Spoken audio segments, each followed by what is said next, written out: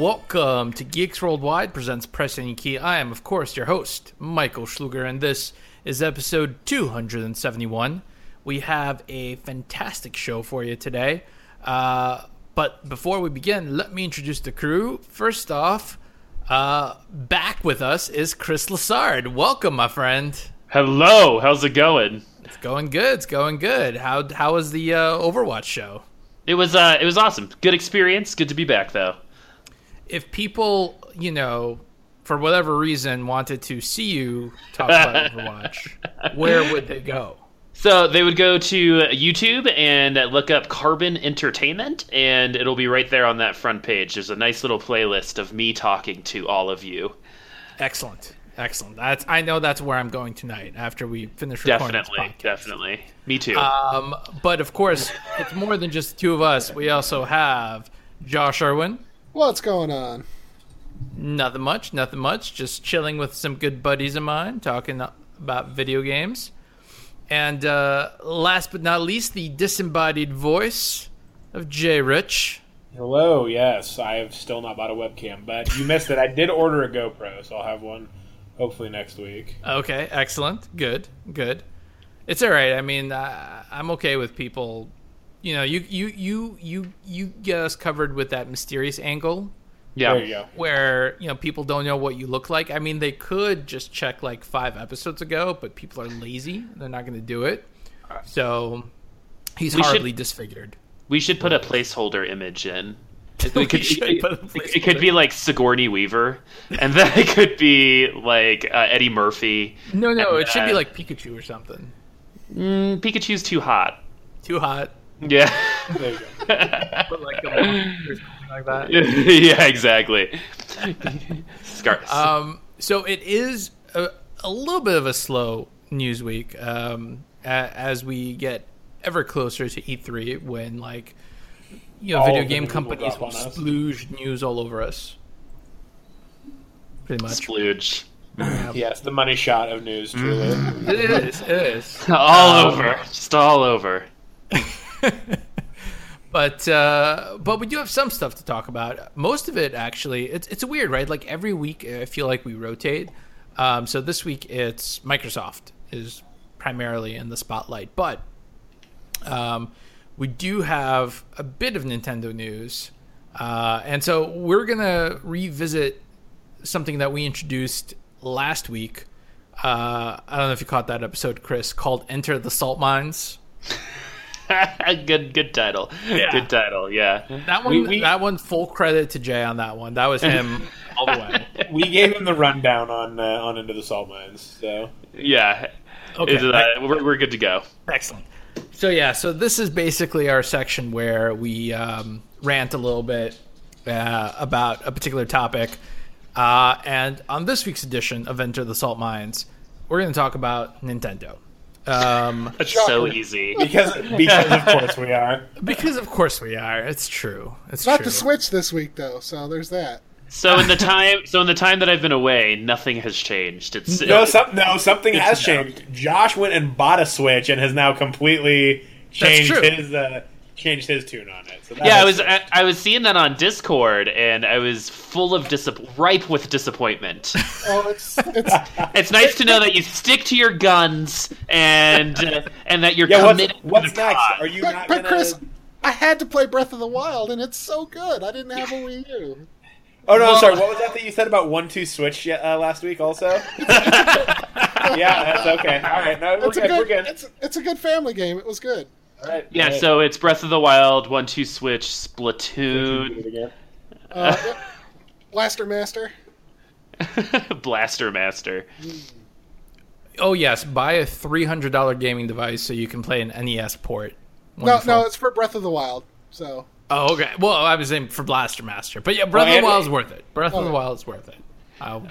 I feel like you're saying breathalyzer every single time. And I was I love that game. Yeah, I always win. I always couldn't win win that game right now. I have the high score. But no, let's focus on the topic here.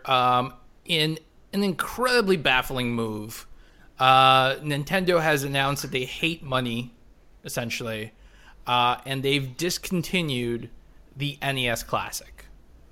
And this is just... So, you know what? A lot of people have said a lot of things about this. Before I talk about it, I kind of want to, go around and see what you guys think. Is this a brilliant move on Nintendo's part? Is this an idiotic move on Nintendo's part? Why do you think they decided to cancel it? And then I'll talk about some of the various theories I've heard. Then we'll enter the salt mines with Mike this week. You'll be leading the way. I said then we can enter the salt mines with you because you'll be leading the way into the salt mines this week. I will absolutely. I don't know. From my perspective, I know we talked briefly offline about this, and some of it had come up was like, it's hard to draw any conclusions from this aside from the fact that, Nintendo just seemingly just doesn't like their Western market. Like, they just don't like their Western consumers. Well, now hold on. I will give you a counter there. No, I'm going to give myself the counter. They also canceled the Super Famicom in Japan. Right. The Super Famicom Classic. So, like, well, yeah, sort of. But it is a mind-boggling move. Like, you never hear about a company like, oh man, we totally underprinted this and it sold out so fast. People are really jonesing for this thing. We better just not print anymore. That'll be a better move. I think that's probably all people want. Like, let's make it a collectible.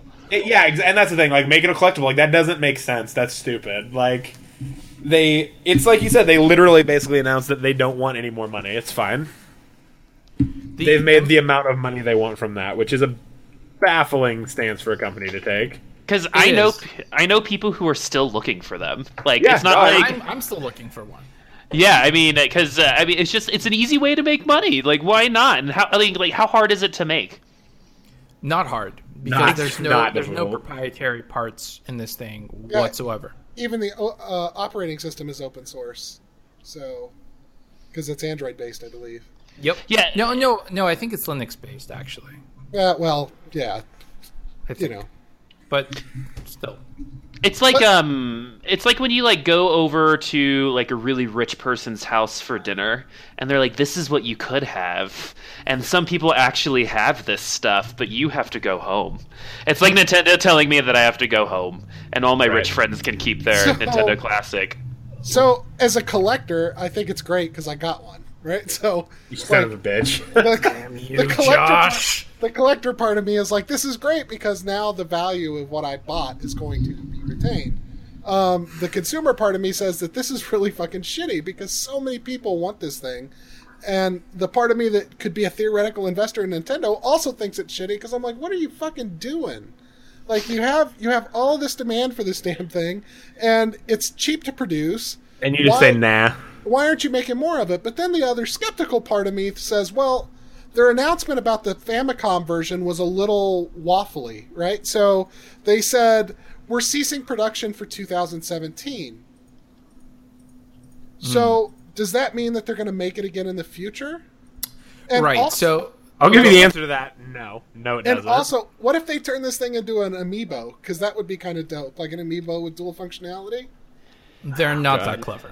No, well, you're welcome, Nintendo. I just gave you the idea. But okay, so I want to sort of we can all agree it's a stupid move, and I'll elaborate on just a little bit as to my thoughts on how idiotic it truly is. But let me ask you this: why?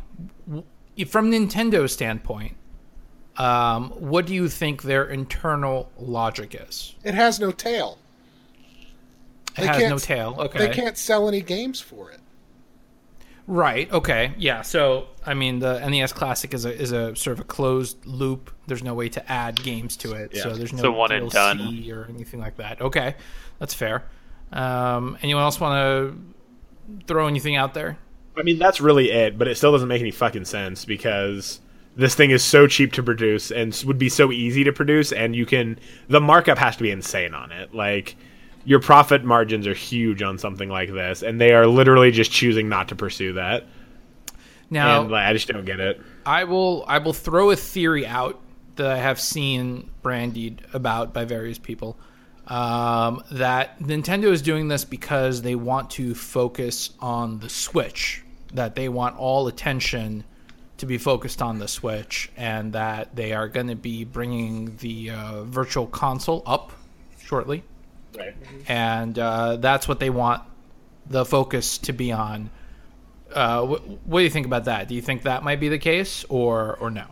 Yeah, I mean, that's where the tail is, right? The Switch is just starting, so... Right. Yeah, no, I absolutely agree with that.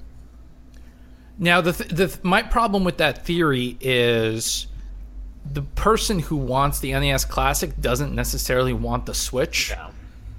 And the person who can't find the Switch isn't going to say, damn, guess I have to save up another $240 and then spend another 50 some odd dollars on the Virtual Console buying these games at $5 a pop so I can get the same 30 games, but now they're portable for an extra 300 some odd dollars. No, that person's just gonna download an emulator on their phone and be done with it. Like, Exactly. which Nintendo, like, for a company that hates piracy as much as Nintendo, they literally drive people into the arms of pirates. Like, Right. And so it's absurd. Like, it's completely this absurd. is the crazy thing to me. What Nintendo doesn't seem to understand is the only person that this kind of move benefits is scalpers, right? Prices were starting to come down, and now they've shot back up through the roof because now this is a limited collection, a limited item, whatever, out of print, et cetera, and it just erodes public, confidence, public. What's the word I'm looking for here? Goodwill. Yeah, goodwill. Thank you. It erodes consumer goodwill very fast when you do shit like this. Yes. So I have a question. Like, what if this is Nintendo's whole video game business philosophy of never making something that becomes landfill junk, right? Like, that's how they got into the video game business in the first place with their Nintendo Sale of Quality and all that other stuff, like making the cartridges limited, making the amount of games that other companies could produce limited, et cetera, et cetera, et cetera. While I believe personally that the NES Classic should be in every fucking Walgreens across America stacked 20 high, you know what I mean? They don't want an Atari flashback console that is the fodder for Goodwills. Do you know what I'm saying? So what if it's just their whole business philosophy and how they actually started in the video game business with they're like, let's limit it, let's control it to make sure it never becomes out of control. It's just the natural conclusion to their general line of thinking, basically. Yeah, with the Atari crash and everything else. Like, Well, so some people have said a couple of things. For example, some people have said, similar to what Joshua said, that they'll print this out on like a holiday basis. They'll try it out and make a quick buck for a limited time release or something like that. Or if they're really hard up for cash, for whatever reason, they'll try it out like Disney does with its DVDs or now Blu-rays, where it's like... Except Disney's never hard up for cash. Every 10 years. Yeah, with the Disney Hey, you Vault leave and you shit. leave me and my 10 copies of Beauty and the Beast alone, Chris, okay? Just That's a lot of copies of Beauty and the Beast, shut man. your damn mouth. Well, like Can 5 never would be be too too many. many. What are you doing with them? Just mostly keeping them on a shelf. No, I don't actually have 10 copies of Beauty and the Beast, so let's clear that up quickly. That's unfortunate because it makes sense to me. I don't know why, but I do but have, it makes sense. I do have 3 copies of Snow White. Interesting. VHS, DVD, and Blu-ray. Okay. And the next 10-year anniversary, when they do a 4K Blu-ray, I'll shell out my $30 for that, too, because I'm a fucking idiot, so... Well said, Jay. Well said. Get ready for that. But no. So the other sort of prevailing thought that I've seen, and there's a great article on Verge's website called "Nintendo Wants Your Soul." Doesn't want your money, it wants your soul. And basically, it's arguing that Nintendo is trying to create this sort of cult of personality, where there's this public perception that their shit is fleeting, and so as soon as a pre-order is announced, you have to immediately like jump on it, and you have to like get all their stuff as soon as it comes out, or you're never going to be able to find it, and that sort of thing.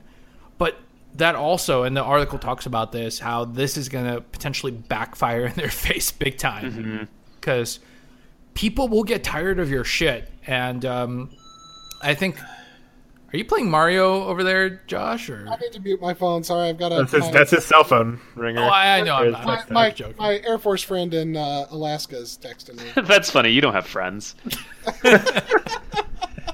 See, this is the kind of stuff we miss when Chris isn't on the show. I had no actual like thoughts. Just I'm mean to everybody. So that's good to know.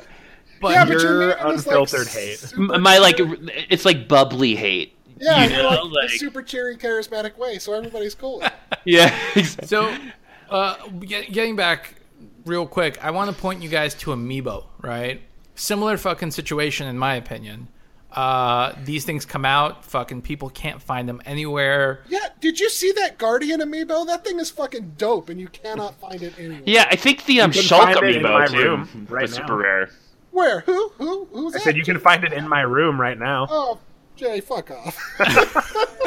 I'm also the asshole that spends a bunch of money on amiibos, so like Well, but you now can leave here's me the and my thing. 3 Princess Peach amiibos alone. Also, Is that thing as dope as it looks? it's pretty fucking cool. When I get a webcam, I'll show it to you. Now, but here's the thing. Amiibo sales are actually down significantly. Oh, good, Year yeah, over good for year. them. Oh yeah, I'm sure they are. Because what do you fucking do? I buy them to display on. I don't use them for any of the fucking stupid games they have for them. So, I mean, Right. take that for what you will, I guess. Yeah, and so, but the thing is, it gets a little murky, right? Because some people are saying, well, no one's buying them because they're fucking useless, which I can't really argue with. But people weren't buying them in the first place because they were useful. They were buying them to display them. Right. But you can find them. Prices shot through the roof. The whole exclusive amiibos tied to certain retail outlets like GameStop or Toys R Us. People got really sick of that shit, and they're like, you know what? Fuck you, Nintendo. I'm not playing this game anymore. And there's plenty of amiibo available now. Like, things have been restocked significantly, but people still aren't buying them. Yeah. It's not because they're not available. They certainly are. But people just got tired of that shit, and moved on. And I think that's what's going to happen here.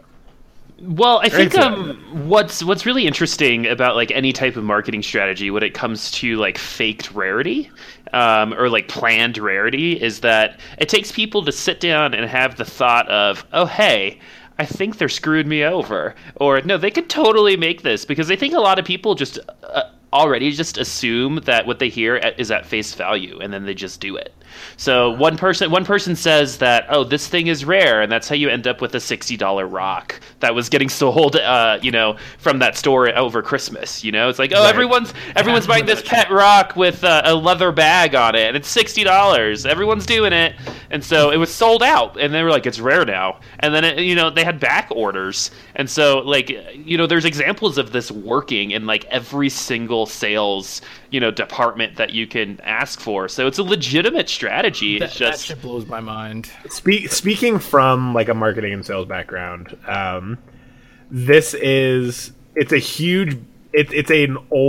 it's an old school of thinking when it comes to marketing, and so it's basically like the baby boomers who are still in marketing and sales that like see this shit and are like, oh great, we'll do it this way, and then their companies go bankrupt. So in 10 years when they're all dead, none of this will happen anymore, hopefully. that was really dark. Yeah, it took a dark turn at the end there, but the point, Yeah. I mean, The point- I can't disagree with him. I was gonna say the point remains. Like it's true. Like it's the same way. Like in 10 years, if Donald Trump had run for president, most of the people who voted for him would have been dead. So it probably would have turned out differently. But Now, he would have also probably been dead because he's like 500 years old. So Now, here's the thing, and this is where we're going to take it into the salt mines. At the end of the day, this is a truly colossal, shitty thing to do, Nintendo. And I'll tell you why. It's because you were fucking aware of the scarcity. You were aware of the shortage. Nintendo promised over and over again that they would make more, and they did make a little bit more. What did we get? 2, 3 extra shipments? How many times did that Something like shit that, go yes. up on Best Buy? Twice? And it was sold out in a matter of minutes. And Nintendo promised us that more were coming, that they would keep making additional batches into the year, and now it's gone. It's like, basically, Nintendo, I don't think there's any way you can come out of this looking good. You just look like a giant fucking dick that doesn't want to give its consumers what it wants. And this is going to come back and bite you in the ass. Mark my words. I see that. All right. I'm going to refer to this once the Switch sells 1 million more systems. Because, no, I like, Nintendo's been around for a long time, and I think the people there, like, pretty much know what they're doing. There's a reason why people like us who figured it out, just like this whole Trump thing, why we get so angry, right? It's because we figured it out. But most people don't think like that. Yeah. So I think, it's all about like the education aspect and, to a fault where it's like, hey, sometimes you just got to deal with it. And companies like Nintendo and companies like EA, who have been voted like the worst places to work for like 5 years, still get huge contracts. Well, I mean, money talks. Like, that's the thing. Yep. How long did it take for Wii's to be available on store shelves? Like 2.5 years? Pretty much. And money talks, and Nintendo's always been pretty good at making money because of their profit margins. Like, they're not doing the... And people make fun of them all they want, like, oh, you didn't put a Blu-ray player in it. Like, yeah, well, that saves them $50 on every single console, and when you sell, 1 million consoles, that's $50 million in your pocket. Like... Yeah, I mean, something like a Blu-ray player isn't that big of a deal to me. No, it's not, but it speaks to Nintendo's overall thought process on video games. Like... They keep their profit margins high by doing shit like that consumers hate, but consumers keep buying it. So the thing of it is, the people that wanted this thing the most are the ones who are most likely to buy this stuff, right? The people that want this are people in their late 20s, early 30s, mid 30s, whatever. They grew up with the NES. They're starting families now. This is the optimum time for Nintendo to get into the, into the house so that their kids grow up playing Nintendo and then keep buying their stuff and so forth and so on. Those are the people that are going to be pissed off the most. But Nintendo will never lose its memorability and its nostalgia. So there's always going to be opportunities for that to happen, and they're just saying that this isn't going to be one of them anymore. Maybe. I could totally be wrong on this one. I'm not saying the company is going to go out of business because of this. I do think that they're definitely going to... this is going to come back to bite them in the ass at some point. Yeah, it's definitely a dick move. Yeah, very much so. Huge dick move. Let's move away from Nintendo and talk about not Nintendo. Most of our stories are actually... See, we've got three Microsoft stories. So let's bang those out, and then we'll talk about the PC Master Race. So first off, we've got a new policy on Xbox One. This is kind of cool. Xbox is taking a page from Steam's playbook and is starting to offer self-service refunds. And they're pretty much copying their policy. You have a 14-day window. You have to have played the game less than 2 hours, or I think 2 hours or less, right? And you can apply for the refund. Now, I think it's only open to the Alpha Group, if I'm not mistaken. I think that's what it's called. Yeah, like Alpha Preview Ring. Yeah. So it's still in the sort of testing phase, but it is going to be rolled out to all Xbox players. And this is a really good move on their part, I think, actually. This is one of the few things that sets them apart right now from Sony, because Sony has a pretty terrible policy when it comes to getting a refund on a shitty game. So we've talked about it before. We have, yeah. So this is kudos to them. I think this is the right way to go. I think the business world is lacking some consumer centric opinions, and it's all about the bottom line for a lot of people. So it's nice to see being like, hey, sometimes you buy a game and you don't like it, and 2 hours I think is enough time to decide you don't like a game. Because if I'm not hooked within 2 hours, I think it's a bad game. So it's good to just get the opportunity. Yeah, exactly. So it's nice to see that consumer centric thing that Steam was well known for. It wasn't always well known for, but yeah, that's true. But certainly, but now in the age of based Gavin, this is talk about cult personalities. I mean, it's super business progressive for Microsoft, but at the same time, they're the underdog right now, so they have to go out there and do things that are consumer focused, and they have to bite the bullet and say that we will do this, just so that people talk about them in a positive light and are more likely to buy their damn console. Well, no shit, yeah, like. Actually, this morning, because we just bought a house, we were thinking about selling our Xbox One and keeping our PS4. Like, I think that's just like the general. If I had to choose between those two things, not even a Sophie's choice, I'm getting rid of the Xbox. And it's got to be super positive before they reveal the $550. Yeah. Microsoft definitely has its work cut out for it at E3 because there is just fucking zero excitement about the Xbox One. I think they definitely have a little bit of hype going about the Scorpio, but on the whole, I don't see a lot. Do they? Is anyone hyped about it? Like, I think there's some people who are, but I'm. Do those people know that they're wrong? What was that?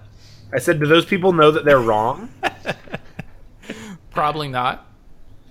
Digital Foundry is kind of hype about it, right? Because that's who they did their exclusive reveal through. But right, we still don't have any pricing details or anything else. And to be honest, we're in this weird age of like photorealism, right? Where like it doesn't fucking matter whether or not you're displaying it at 1080p or 4K or native 4K or upscaled. Games just look good. Yeah. Like, they just look great. And it's kind of like the 16-bit era, right? All 16-bit era games look great for what they are. But this is like the new level. Everything is like photorealistic and awesome. Horizon's beautiful. But like now, like we want more art in our games, which doesn't necessarily require as much power. Breath of the Wild is a great example. Breath of the Wild looks stunning. Every time you look around, it looks good. Well, but this is gonna take the discussion in a different direction because stylistic games have always done well traditionally. Sure. Okami, I think, comes to mind for me. Yeah, Okami's a big one. Like, Okami's a big one, yeah. It used barely any of the PlayStation 2's processing power, like, and it looked gorgeous. Right. And it still does. It's held up. It holds up, too. And, we just had a game like Katamari, looked love not that great, game. but it sold. The first two sold very well. It was just quirky. It was awesome. Yeah, then it got old. I was like, how many times can I roll a ball into stuff? Okay. Yeah, we're just at a point where the graphics don't matter quite as much. Like, 2 Yeah, frames true. a second when you're already running 45 to 60. Like, you can say what you want about the original Xbox One PS4 fight, but, like, the Xbox One games didn't run shitty. They ran just fine. It's just the PS4 got a couple of extra frames and maybe, 30 extra pixels. Yeah, exactly. Well, so let's talk about this. So Phil Spencer, who most of you should recognize, who's listening to us. I know everyone in this group recognizes that name, but most of the people listening to the podcast should hopefully recognize that name. That man is the head of the Xbox platform, the head of the Xbox division. He recently gave an in-depth interview with Gamasutra. It's a good read. I recommend you check it out. But he said some really interesting things during that interview that kind of indicate, indicate to us a little bit where Xbox is going. And so here's some of the things he said. These are all pretty much direct quotes. He said, so from a development platform, we need to think about our hardware as multi-generational. Because we said, okay, there's going to be games that are going to live multiple generations. And our software platform really has to service a developer's need to service an ongoing set of users. As much as it has to serve, how do I get a disc done? So what do you guys take from that quote? Because to me it says we're not seeing an Xbox 2 or whatever they could call the next one anytime soon. Right. It seems to me that they're indicating that they're going to do these incremental upgrades, kind of like cell phones do every year. I think we're at a place in the console space where that... As I call it, the Appleification of cell phones, yes. We're at a place in the console space where that's going to be okay, I think, because... So, it's worked with computers for years, but what we're seeing in the computer game is that you can build a computer now that is top of the line that is still good past 2 years, right? Like, it used to be like you build a top of the line computer, and in 2 years it's complete garbage. But now, like, you're having computers. I that are wouldn't top say of the line. complete garbage. I mean, No, that's there kind was of... there was a time when computers were complete garbage. Oh, okay. Yes, in the past. All right, sure. Right, I don't know but about now so much. Yeah, no, that's my point. Is that now you can build a computer, you can buy a laptop that's gaming oriented, and that thing is going to last 4, 6, or 8 years, provided there's no hardware failures. But the basic hardware and the graphics card that's included in it, if you upgrade the RAM maybe once, but it's relatively capable, right? Like Right. you can play Overwatch on something with a GTX 480, 480, yeah. which is like I bought my laptop with a 680M 5 years ago now, 6 years ago now. So that 480 is even older than that. Yeah. Yep. I mean, that's crazy. So I mean, is I pretty think good. I think we're at a place in the console space where we can support that. I mean, you don't need the latest and greatest to play the game, but if you want it to look the best it can, you shell out a few $100 and make it look the best it can. And Yeah. I'm totally fine with that if that's the way it goes. Like if what really happens is, oh yeah, all of these things can play all of the games and blah blah blah blah blah. That's totally good, great, fantastic. Keep doing you, Microsoft. If we're 3 months into the Scorpio and every new game that comes out is Scorpio exclusive and won't run on the Xbox One, go fuck yourself, Microsoft. That's not multi-generational. I Like, don't that's see a them bad- doing that's a that. bad idea. Yeah. I don't see them really, doing you don't see them doing that? Because I do. I think they specifically said that they would not restrict a developer from doing that. I think it's going to be, isn't it? Their policy isn't going to be similar to the PlayStation's one, where they it has to run on the base, but the Pro can do fancier things or whatever. I hope so. I hope so. I'm with Jay. I hope so. But I hope that's what they do, but I don't have a whole lot of faith in like the capitalist company of capitalist companies, Microsoft, doing that. yeah, I'm pretty sure I read something where they were basically like, we're not going to keep a developer from making something Scorpio exclusive. So I wanted to read to you guys another quote that Spencer gave. He said, there are advantages to the console generations, but I wanted to try to evolve our capability to kind of have the best of both. Old games that work well, new games that are innovative, and hardware platforms that could scale. And that's a huge quote. I mean, that's massive implications for Xbox's platform. Yes. I mean, like, so I opened up Resident Evil. I'm a little late, patient gamer, but I mean that opening scene is amazing. And so I got to run it on the highest graphics on my computer. And my whole thing is just kind of like, how much more can they go, like, without just making everything look like just real all the time? And so when it comes to innovating, like, I think maybe is there a point where you do hit a wall and you are left with these incremental, type of situations where eventually you'll get there, but there's not going to be any of these big jumps in development. So I haven't played Resident Evil. So you're basically saying that opening scene is like Uncanny Valley level stuff? Like my friend who was watching thought it was real. Like, it was like, he was like, "Is that Louisiana?" And then like 2 seconds later, they were like, "In Louisiana." And like, it looked like the water looked great, the environment looked great. The characters still looked pretty digital, but the environment looked amazing. And just knowing that that's what it's capable of right now. And I do have a pretty good rig, but it's like, how much further can they go? And so We're gonna hit that. We're gonna hit that Uncanny Valley probably. I don't know. I would say within the decade, if not sooner.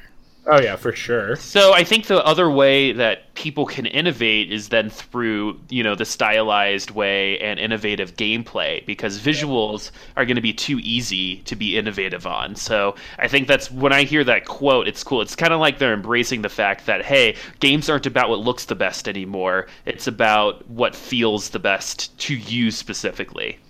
Yeah, That's fair. and that's awesome. 100% agree. Well, did that just happen? Did we all just agree? That, like, on, like, not something that's hate Nintendo? We don't even all agree on that anymore. I know, yeah, that's right. That's right, because one of us got soft. Yeah, one of us got some. Yeah. Somebody, not saying Even brought up Breath of the Wild to prove a point on quality. Yeah, exactly. I mean, Well, first of all, I think there's a blood moon rising tonight, so doors. X. But I was gonna say, Chris, actually, I also picked up Breath of the Wild, but just on my Wii U, and it is indeed incredible. See, that's the thing about Nintendo is I love the games, I hate the fucking company. That's that's the disconnect. I think for most people. Well, they hate you because you're Western. So. Clearly. But anyway, let's not go off topic here. Now here's the thing. Here's my singular concern is this. Okay, this is Nintendo. Seems to be Nintendo, not Nintendo. Microsoft is implying, hey, look, we're going to do this incremental upgrade thing. But what's going to happen when the Scorpio comes out? It's $500 and no one fucking buys it, or almost nobody. Do you think they're going to stick to their guns, or what's the game plan there? Because it seems to me, that they're talking out of both sides of their mouth, because they keep talking about how it's going to be a premium experience, and they're setting us up for an expensive price tag here, unless they pulling the wool over our eyes so that they'll announce at E3 it's going to be $400 and then everyone's going to be like, whoa. That's the only kind of scenario I can think of where it does well. So I think with technology becoming more and more innovative in the sense of VR and AR, right? I think people are becoming more and more okay with spending a lot of money on their technology. Because I know a lot of my friends are becoming... I don't know if I would agree with that. More and more okay with spending like high quality things on their computer, because I think a lot of people are looking at it more as an investment more than an actual right here right now type of thing. But that's a bad demographic to try to get people to buy our system. It's a very small demographic, but gamers are, have been like that for years, but you look at the number of VR headsets sold and it's less than 500,000 for I think the best one obviously is the PlayStation one, but if you look at like the Vive or the Oculus, I think they sold like 250,000 or a little bit more. Not a lot, all things considered. Yeah, I think they sold 400,000 each, and then the PSVR sold like right at 1 million, like 900,000. I've logged like a total of like 30 minutes on my PlayStation VR. It's like anyway. I'm selling it actually if anyone wants it. But it's what's interesting to me is that Microsoft, this big ass company, Bill and Melinda Gates, are kind of having to go this underdog route that, a lot of us smaller guys have had to go through and be like, no, we care about you, and trust us, this $500 is going to be worth it. And, just, we're all gung-ho about you in the community. And then maybe there's like, they're running this ground level grassroots campaign that some people will pick it up and the reviews will be really good. And then more and more people will slowly start getting it. And it's just weird to me that seems to me like what Microsoft is doing. Yeah. They're throwing good money after bad. Eventually, their board is going to get tired of it, and they're going to have to sell off the Xbox brand. They're not profitable. I can't understand how they've gone, what are we talking, 5 years now, without making a dime, and the board is still like, yeah, no, go ahead and release that new console. I thought the 360 was profitable. The 360 was profitable. They have not been profitable since the Xbox One. I was going to say, that's been well over 5 years at this point. Has it really been 5 years? I keep forgetting that it's been so long. It feels like it's only been 3 or 4, not 5. No, it's 2013. Damn. You're old. No, just time flies, man. Time flies. What it is. But yeah, there was some colossal mistakes. I think that's what led to it. So we'll see. We'll see where it goes. Obviously, E3 is around the corner, so I would be. Part of me wants to hope that like Microsoft is just sort of fucking with us, like trolling us really, really bad, because they keep talking about how it's going to be premium, and then if they're like $400, boom, that would actually, I think, go very, very well for them. I don't know if they want to swallow the costs. I don't know if they want to swallow the what I'm sure is going to, be a negative for them in terms of. Each console sold is going to be a what I'm looking for here, a loss, but that might do the trick. Who knows? But one more Microsoft story, and this one has to do with Gears of War. This is kind of interesting. Gears of War is now going to start mixing the PC and Xbox players for ranked matches. And that's kind of a big deal. But the reason it's happening is not what you would think. It's not that Microsoft is being high-minded about it. It's that there's really not that many PC players playing Gears of War. And so they're like, fuck, we need to, these people can't find any games. So they're letting them join the Xbox player pool because there's a lot more Xbox people obviously playing Gears of War. But do you guys see this as being a portent of bigger things to come down the line? I think it could be. It could be a portent of things to come down the line. I don't necessarily think it's a good thing, but no, you're all about keeping the PC race separate from the console race. The unlocked console peasants. Yes, They don't call it the PC Master Race for nothing, man. It's not even for my benefit. It's for people's benefit who do play on console, because especially when you're playing like a shooter or any game that requires a lot of like Twitch reactions, like you're gonna have a bad time playing against people on PC if you're playing on console.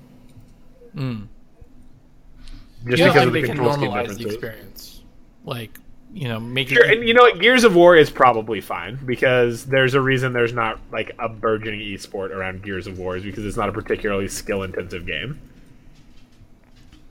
That's harsh, at the same time.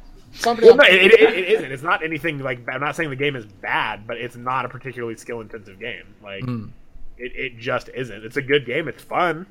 But it's the same reason that you're never going to see like a competitive Mass Effect multiplayer tournament, because there must be at least one. I'm sure there is, but you're not going to see it on like no major company is going to fund the prize pool, and it's not going to be like people can't play that for a living, basically. Well, I mean, like the PC is always going to have an advantage, especially in a competitive first or third person shooter space, right? Yeah. Because there are so many factors that affect it. First of all, the mouse is going to move way faster than you can move that joystick, as the analog kind of shifts you around. So sure, you've got faster aiming on a PC, and then you've got somebody with a PC that's got a 40-inch screen that's at 4K and HDR. They're going to see you like 10 pixels before you ever see them, right? Like. Yep. It's sort of, if you can see first and shoot first, you're going to win. That's sort of the basis of the whole thing. So I think that the people on the Xbox aren't going to... I think in this case, it's not going to make that much of a difference, because the people on the Xbox aren't going to really encounter that many people playing on PC. But I think it's a cross-buy game, too, so that it's possible that people getting whooped on an Xbox will just decide to shift to their PC and realize that PC is the master race. This is going to boost their PC sales, game sales. Because basically everyone's going to be like, screw this, these PC scrubs. I could totally beat them, and then that's not going to happen. And you'll see like 10 of the 15 top players are all going to be the 10 PC players that moved to competitive Gears of War, and then everyone's just going to slowly move over. There you go. That'll be it. Yep. Yep. That's it. Possible.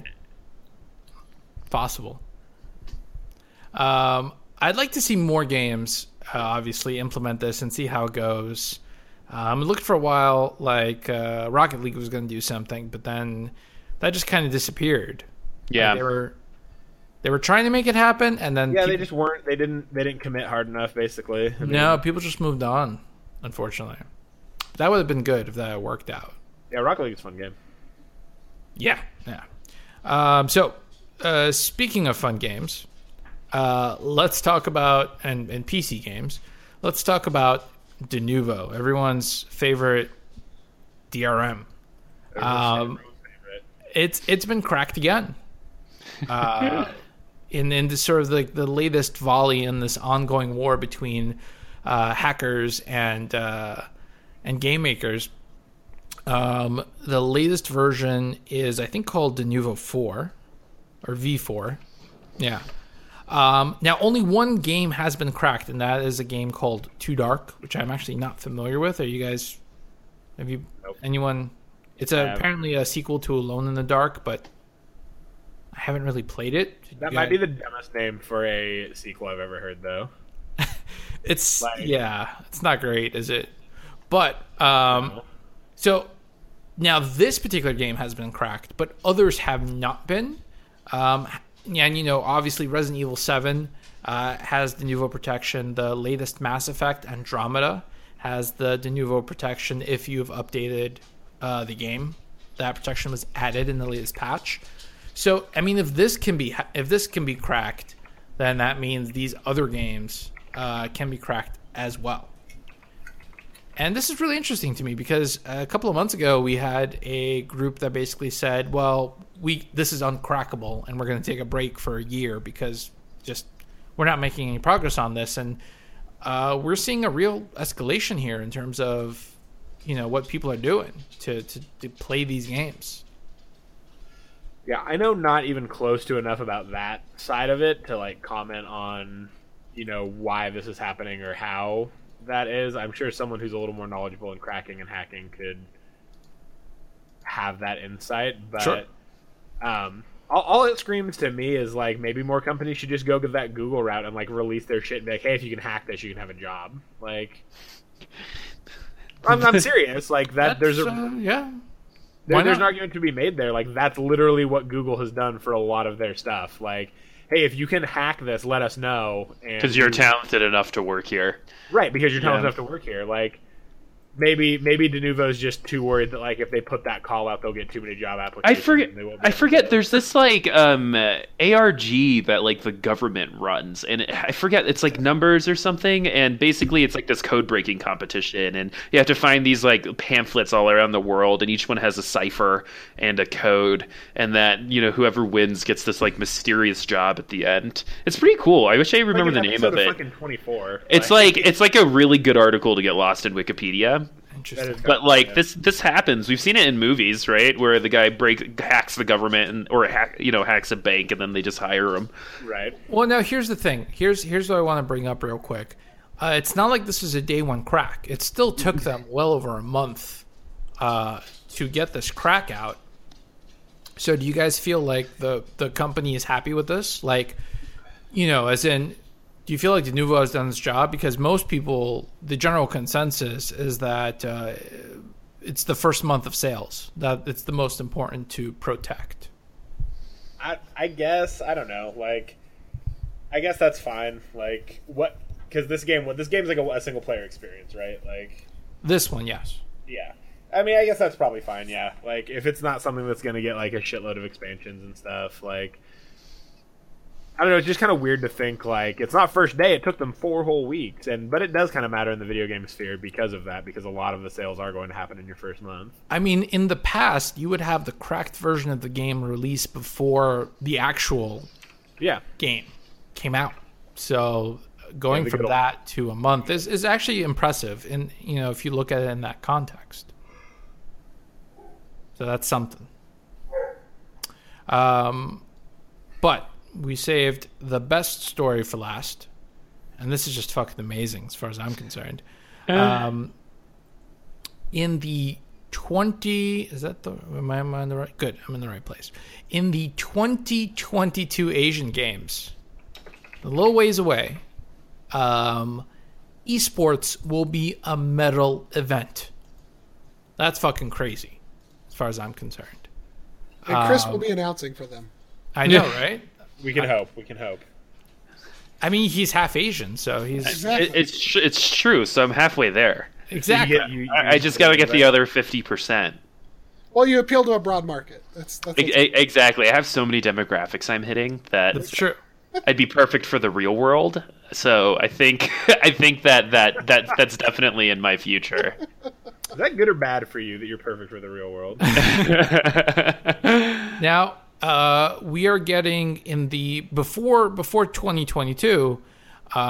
We are going to get a quote demonstration event. So I guess they're running like essentially a beta of it to see how it works out at the 2018 Asian Games held next year.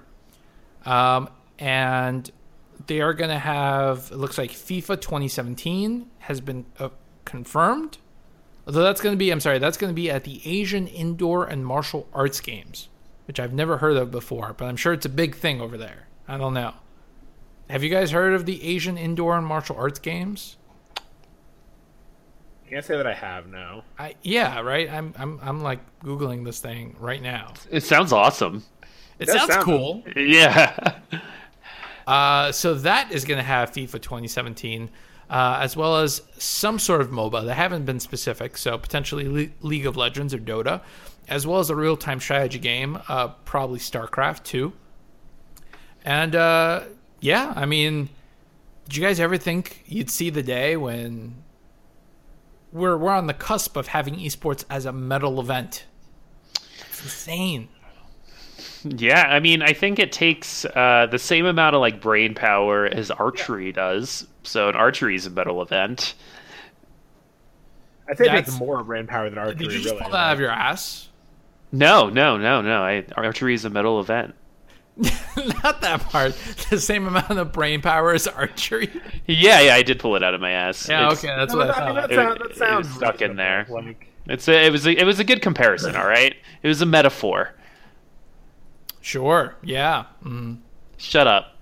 Shave your beard. You look bad. Don't be jealous just because I can grow facial hair and you can't. I can do a good Fu Manchu if you want to see it.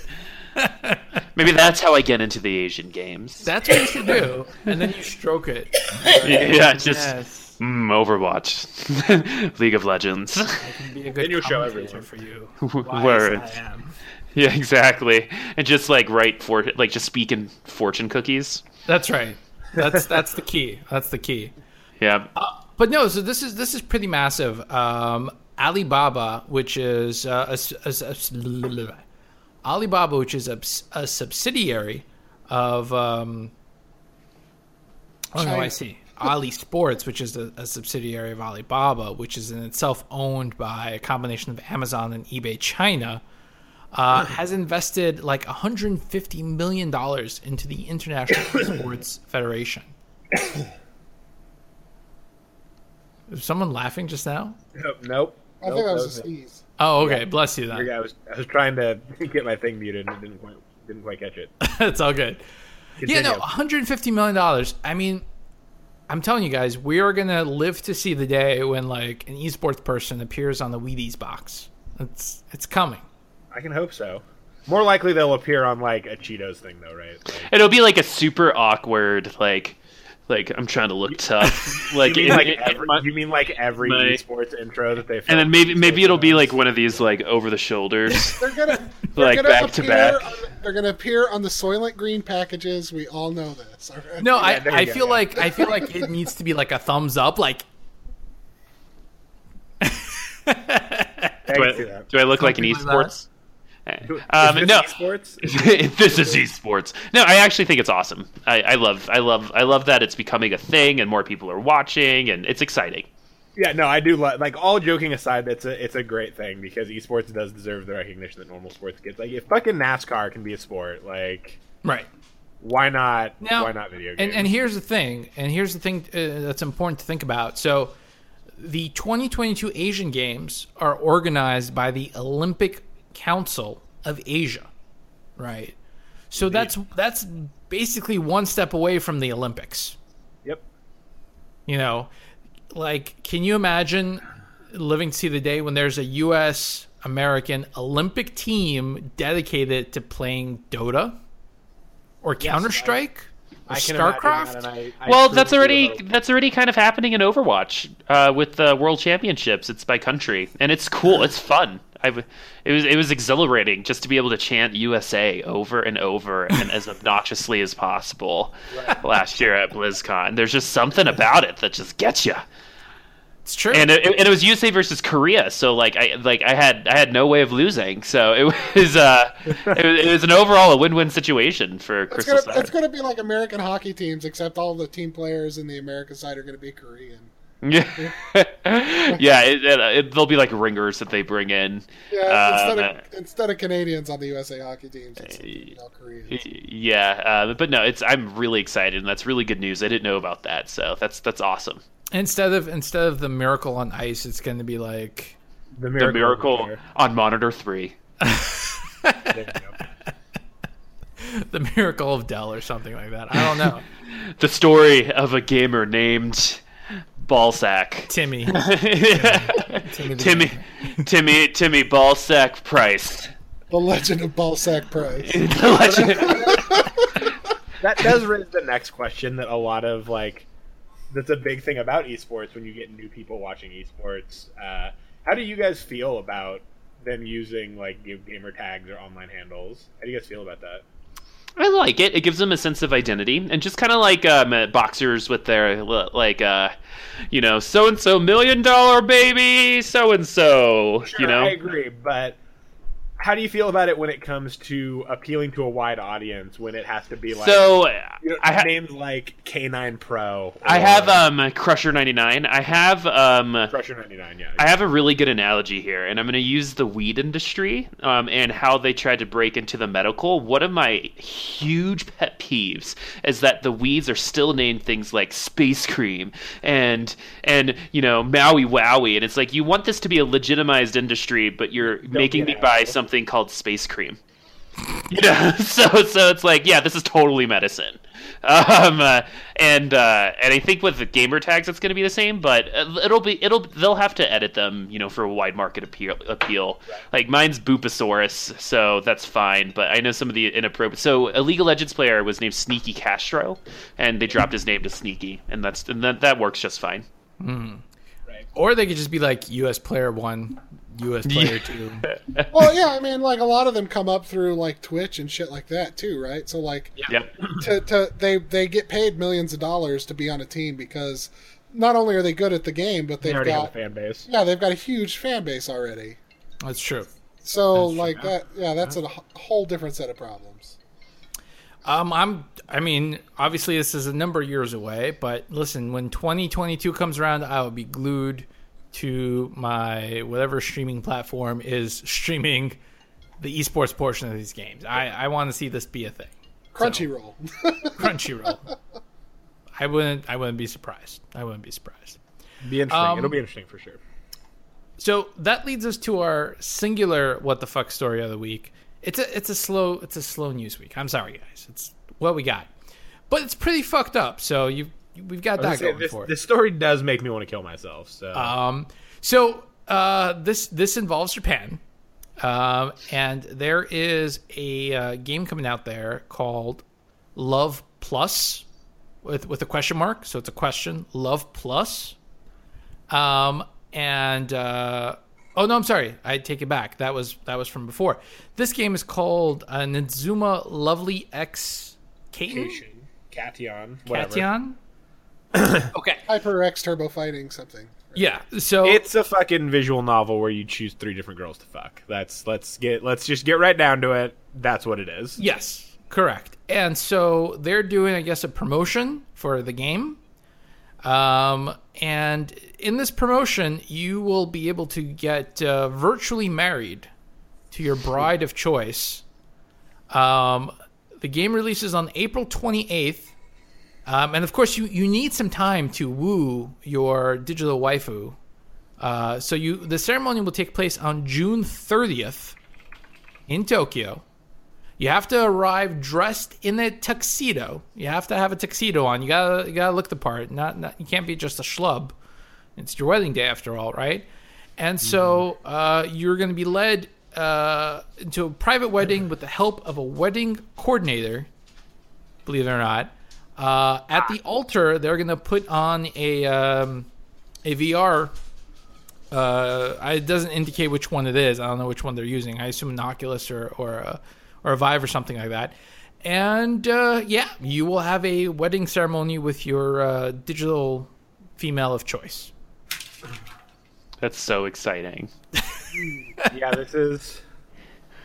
So listen, send out the RSVPs ASAP. Yeah, get those out quick because we're going to show. Weddings of the future. Oh man, that's so exciting! I'm so glad this is happening. What a revolutionary and innovative way of thinking. Why can't we all think like that? What are we doing wrong?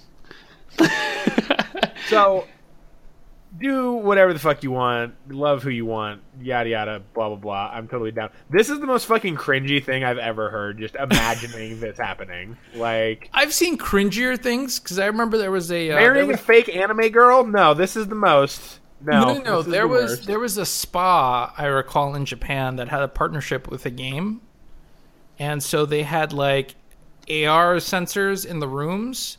So if you booked a stay at the hotel, you could take pictures of yourself in the bed or in various parts of the hotel with your lover of choice. That was a thing. Interesting. You would go on vacation. That's fine. You're not getting married to it. This still wins. I guess. If you look at the pictures, if you go to the website, which is obviously all in Japanese, it does look like it's a looks like it's a Vive that you're getting married in. We're such nerds. Is it an Oculus? What headset? What headset? Yeah. What hardware are they using for these That's virtual weddings? Yeah, that is 100% that. So there you go. So April 30th, coming to Tux. I have no idea what the address is, but if you can read, if you're going this far, you probably read Japanese already. Let's be honest. Yeah, here. almost certainly. In fact, And listen, you get your choice of 3 lovely girls. So yeah, I mean, how could you say no? I mean, that's already up from my choice of 0. So we're already doing good. you're at an Maybe these. infinity % increase. Right Maybe this is how I finally switch teams. Maybe this is how I go back. Maybe it's the real Maybe. girls that don't work for me. But when they're digital and of course on a Vive, not an Oculus, then it would be a deal breaker. But but it works. It works for me. This will be this could be my conversion therapy. Nobody tell Mike Pence about this. He might. He might start doing this, yeah. What if that just in the world that took off and he was just like not aware enough for it to realize that and then conversion camps are just marrying wives. Oh god, that was okay. Anyway, All right, let's move on. Back up. No, that's it. That's all we got for you this week. But we're obviously, we've got a month, just about a little over a month. Yeah, a little over a month before E3. So, we're gonna see what rumors come around, what interesting stories pop up between now and then. But it's probably gonna be kind of quiet. As always, make sure you hit us up on Facebook, hit us up on Twitter, hit like, subscribe. Always very much appreciated.